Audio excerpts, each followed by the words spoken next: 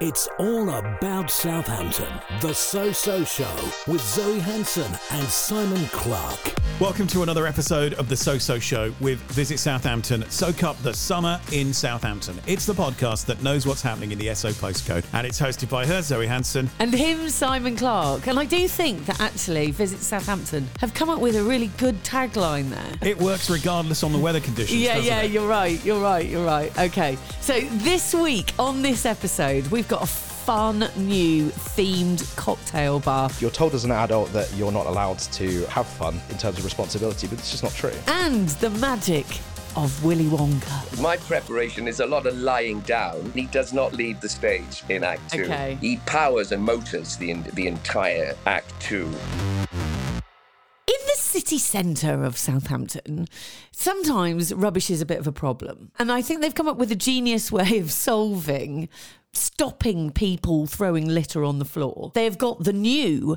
take your pick bins. Have you seen these, Simon? I haven't, no. Tell me more. Okay, so on these bins, you have like a little digital screen and there are two bins and you can choose which bin you put it in for. Okay, so there is Craig David and Scott Mills. Which one are you going to go for? There is Love Island or Desert Island. The big films that came out last week, Barbie and Oppenheimer, they put those on there as well. So you see which ones people are voting for. Look, it's another voting thing, isn't it? We've had Love Island, we've had X Factor, we've had politics sometimes.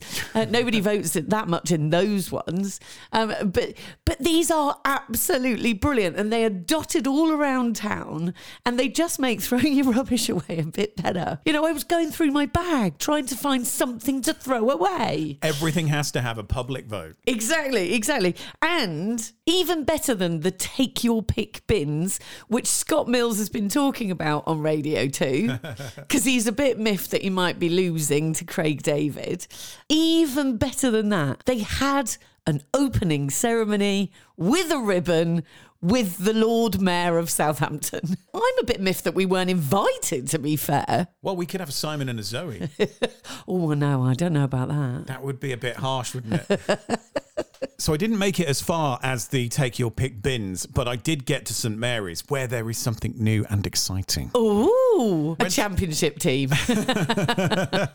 So I went to the friendly against Bournemouth, which was essentially 3,000 Bournemouth people taunting the 10,000 Saints fans who were just sitting there in silence mostly. We sort of thought that was going to be the case, right? Because this feels weird, doesn't it?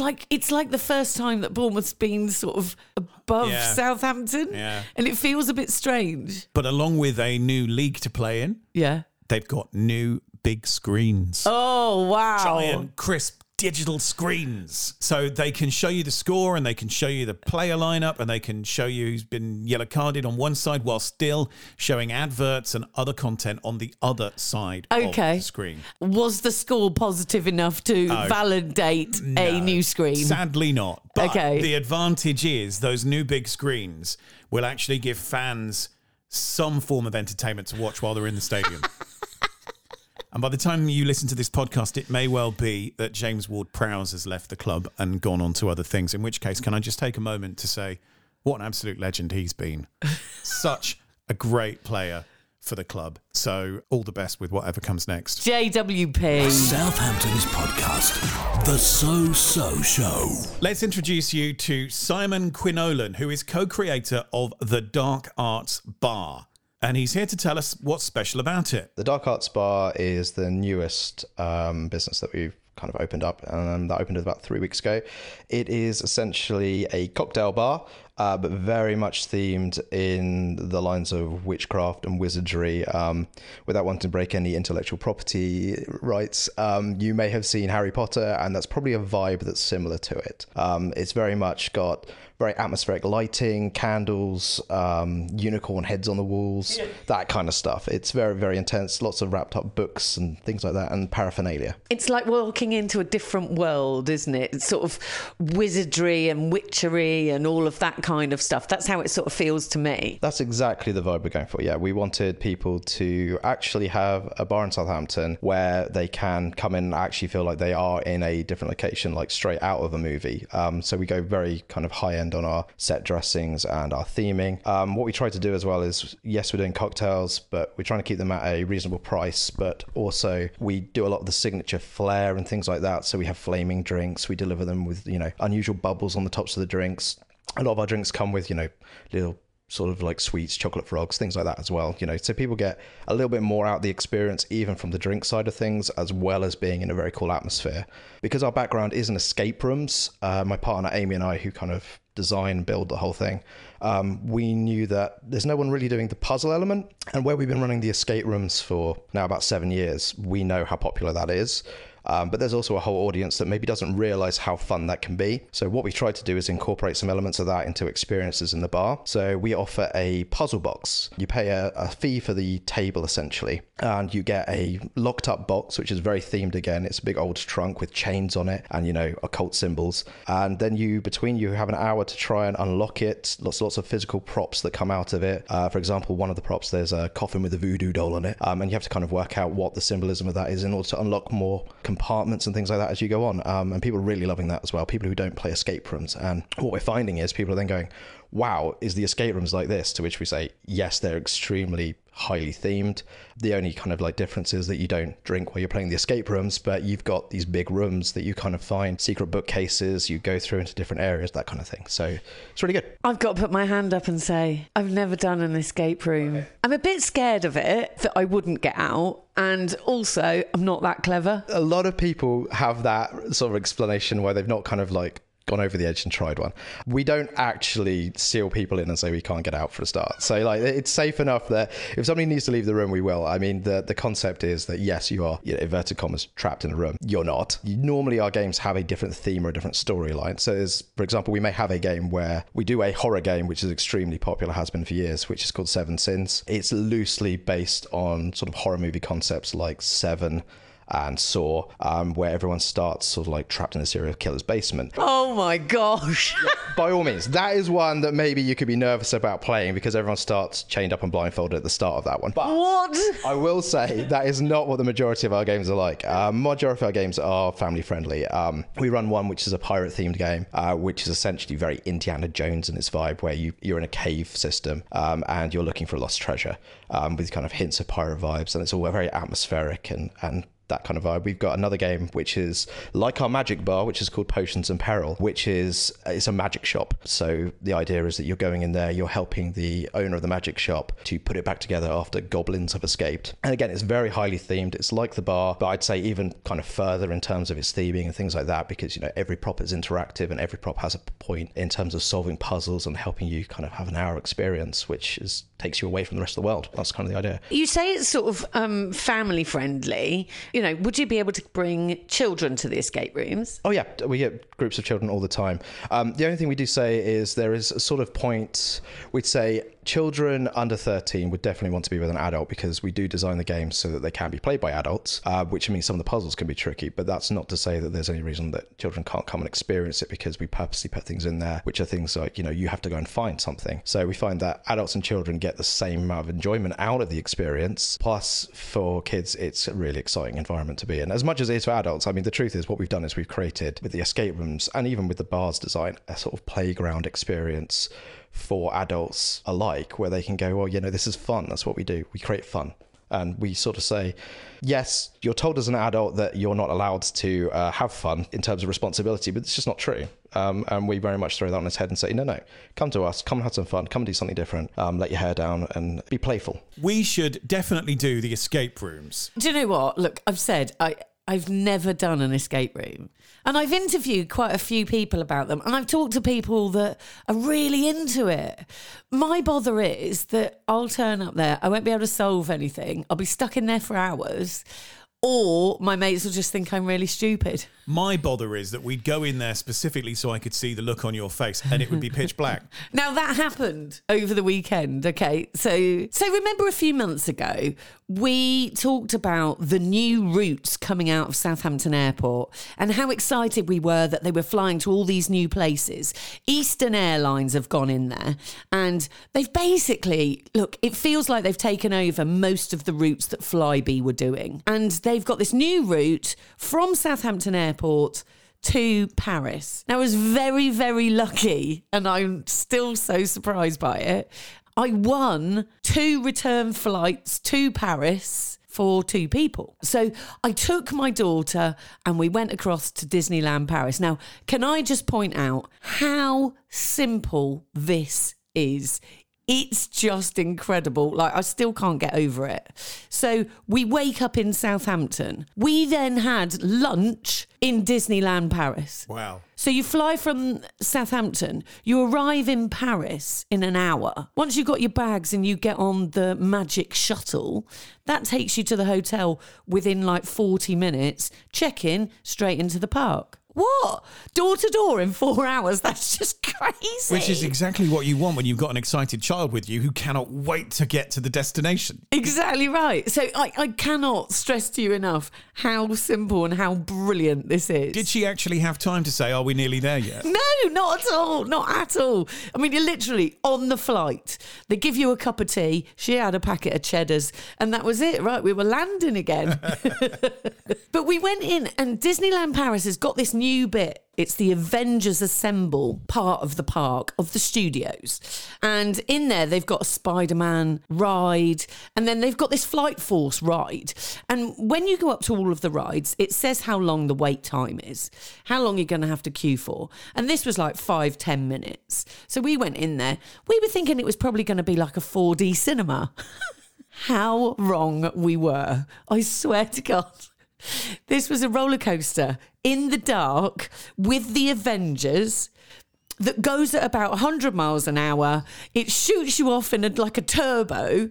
And you just you're sat in the car and then it just goes. The first thing you do is go upside down twice in the dark again, right? And we were thinking, oh, this is quite a nice little ride, isn't it? Oh, this is probably going to be like It's a Small World. Yeah, we had 4 days in Disneyland Paris. We had the most epic time. We met Mickey, we met Minnie Mouse as well. And we just had a wonderful, wonderful time. And you can do it, like I say, door to door, 4 hours from Southampton Airport. That's incredible. The So Show.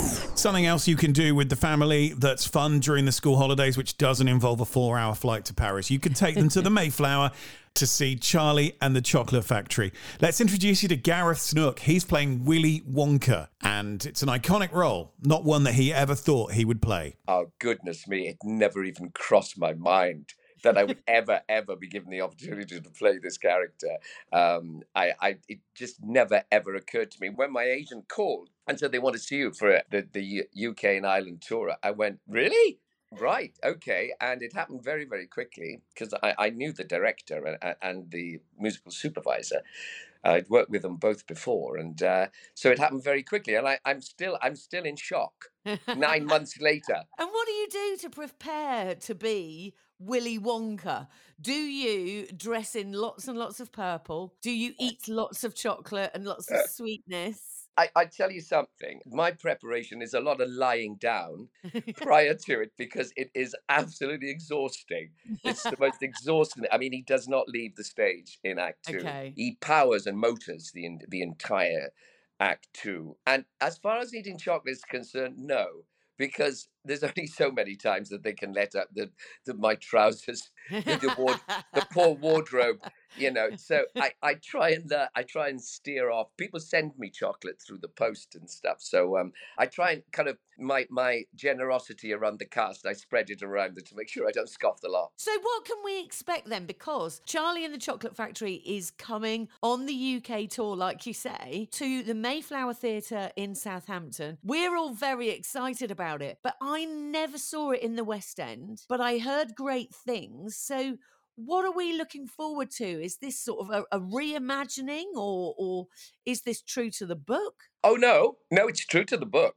It's written by the same people who wrote the West End and Broadway productions, but the Broadway production was different from the West End production. That was a new production, and ours is a new production as well. I mean, you couldn't possibly tour the West End production. You'd need 400 trucks to tour that. Yeah. So, and we've got 14 as it is, so it's huge. Wow. Production. So what you can expect is a very, very true representation of Charlie and the Chocolate Factory that you know and love from Roald Dahl's books. And what's your favourite bit? Goodness me. I mean, there are so many. Honestly, I couldn't. I mean, I love it when Violet Beauregard bounces across the stage as this giant blueberry. I mean, what's not to like about that? They go wild. But personally, Wonka, I mean...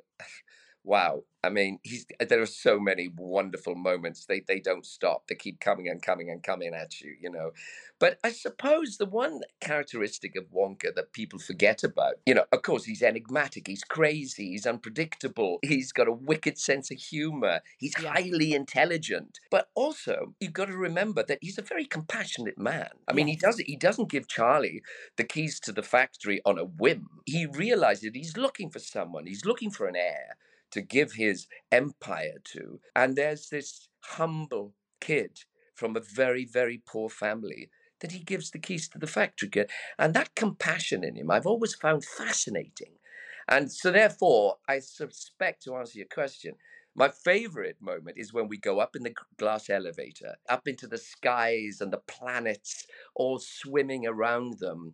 And he gives Charlie the keys to the factory and they sing this absolutely beautiful duet called The View from Here. And it is so emotional, I find it. It's one of the most wonderful moments in the show. And it's a characteristic of Willy Wonka that people forget about, Because he's seen as, he's sort of, I suppose he's eccentric and quite playful, but also quite naughty. And yes, there's a little bit of, I don't want to say spite, but that whole, well you're not right, so I'm going to do something there. Well, the thing about it is that's not strictly true, because what I see it as a morality tale, okay? Now, he's got these, who would have thought that the golden ticket winners would turn out to be these entitled, spoiled kids, very bad parenting, and they come up and he says to them, now look, do not touch the chocolate waterfall. Do not go near the giant squirrel. I mean, because that's never going to be a good idea. Right? Do not chew that gum and don't go into that cabinet where you'll be shrunk to the size of a foot. And what do? They do everything that he wants them not to do. So there's your morality. It's very much just kids. well, pretty much. I mean, it's a tale for life, isn't it? So is. And does he revel in their misfortune? Yes. Of course he does, because that's Willy Wonka, Don't mess with him. He won't take any prisoners, but he didn't invite them to do this. It wasn't in his plan. He was looking for an heir to the factory. All he feels is disappointment that they just so happens that the 4 golden ticket winners from all over the world happen to be these awful kids. I feel sorry for him. I remember going to birthday parties with kids like that as well. Yeah, absolutely. That's quite an undertaking. Your agent rings you and they're telling you that they want you to play one of the most iconic characters in cinema. Because you see Willy Wonka and you just think Gene Wilder. Yes. Yeah, you do. Yeah, you do. It was Johnny Depp that played it as well. Yeah. And still, that's not in my head. You're looking at Johnny, but you're thinking about Gene. But how amazing. Gareth is going to be phenomenal on that stage. This is going to be an epic show. Talking of epic shows... Guess what I've managed to get hold of tickets for? In for a Penny Live? No, Six the Musical. Oh, well done. Oh my gosh, right. It's completely sold out. It's on at the Mayflower Theatre this week. It's completely sold out, but you can buy tickets for next year. It's coming back again. It is that popular. Every single seat. There is not one solitary seat left anywhere. Okay, so for any of the performances, so go and get your tickets if you want to go and see Six, and it is a total treat. Go and get your tickets for next year. It's all about Southampton.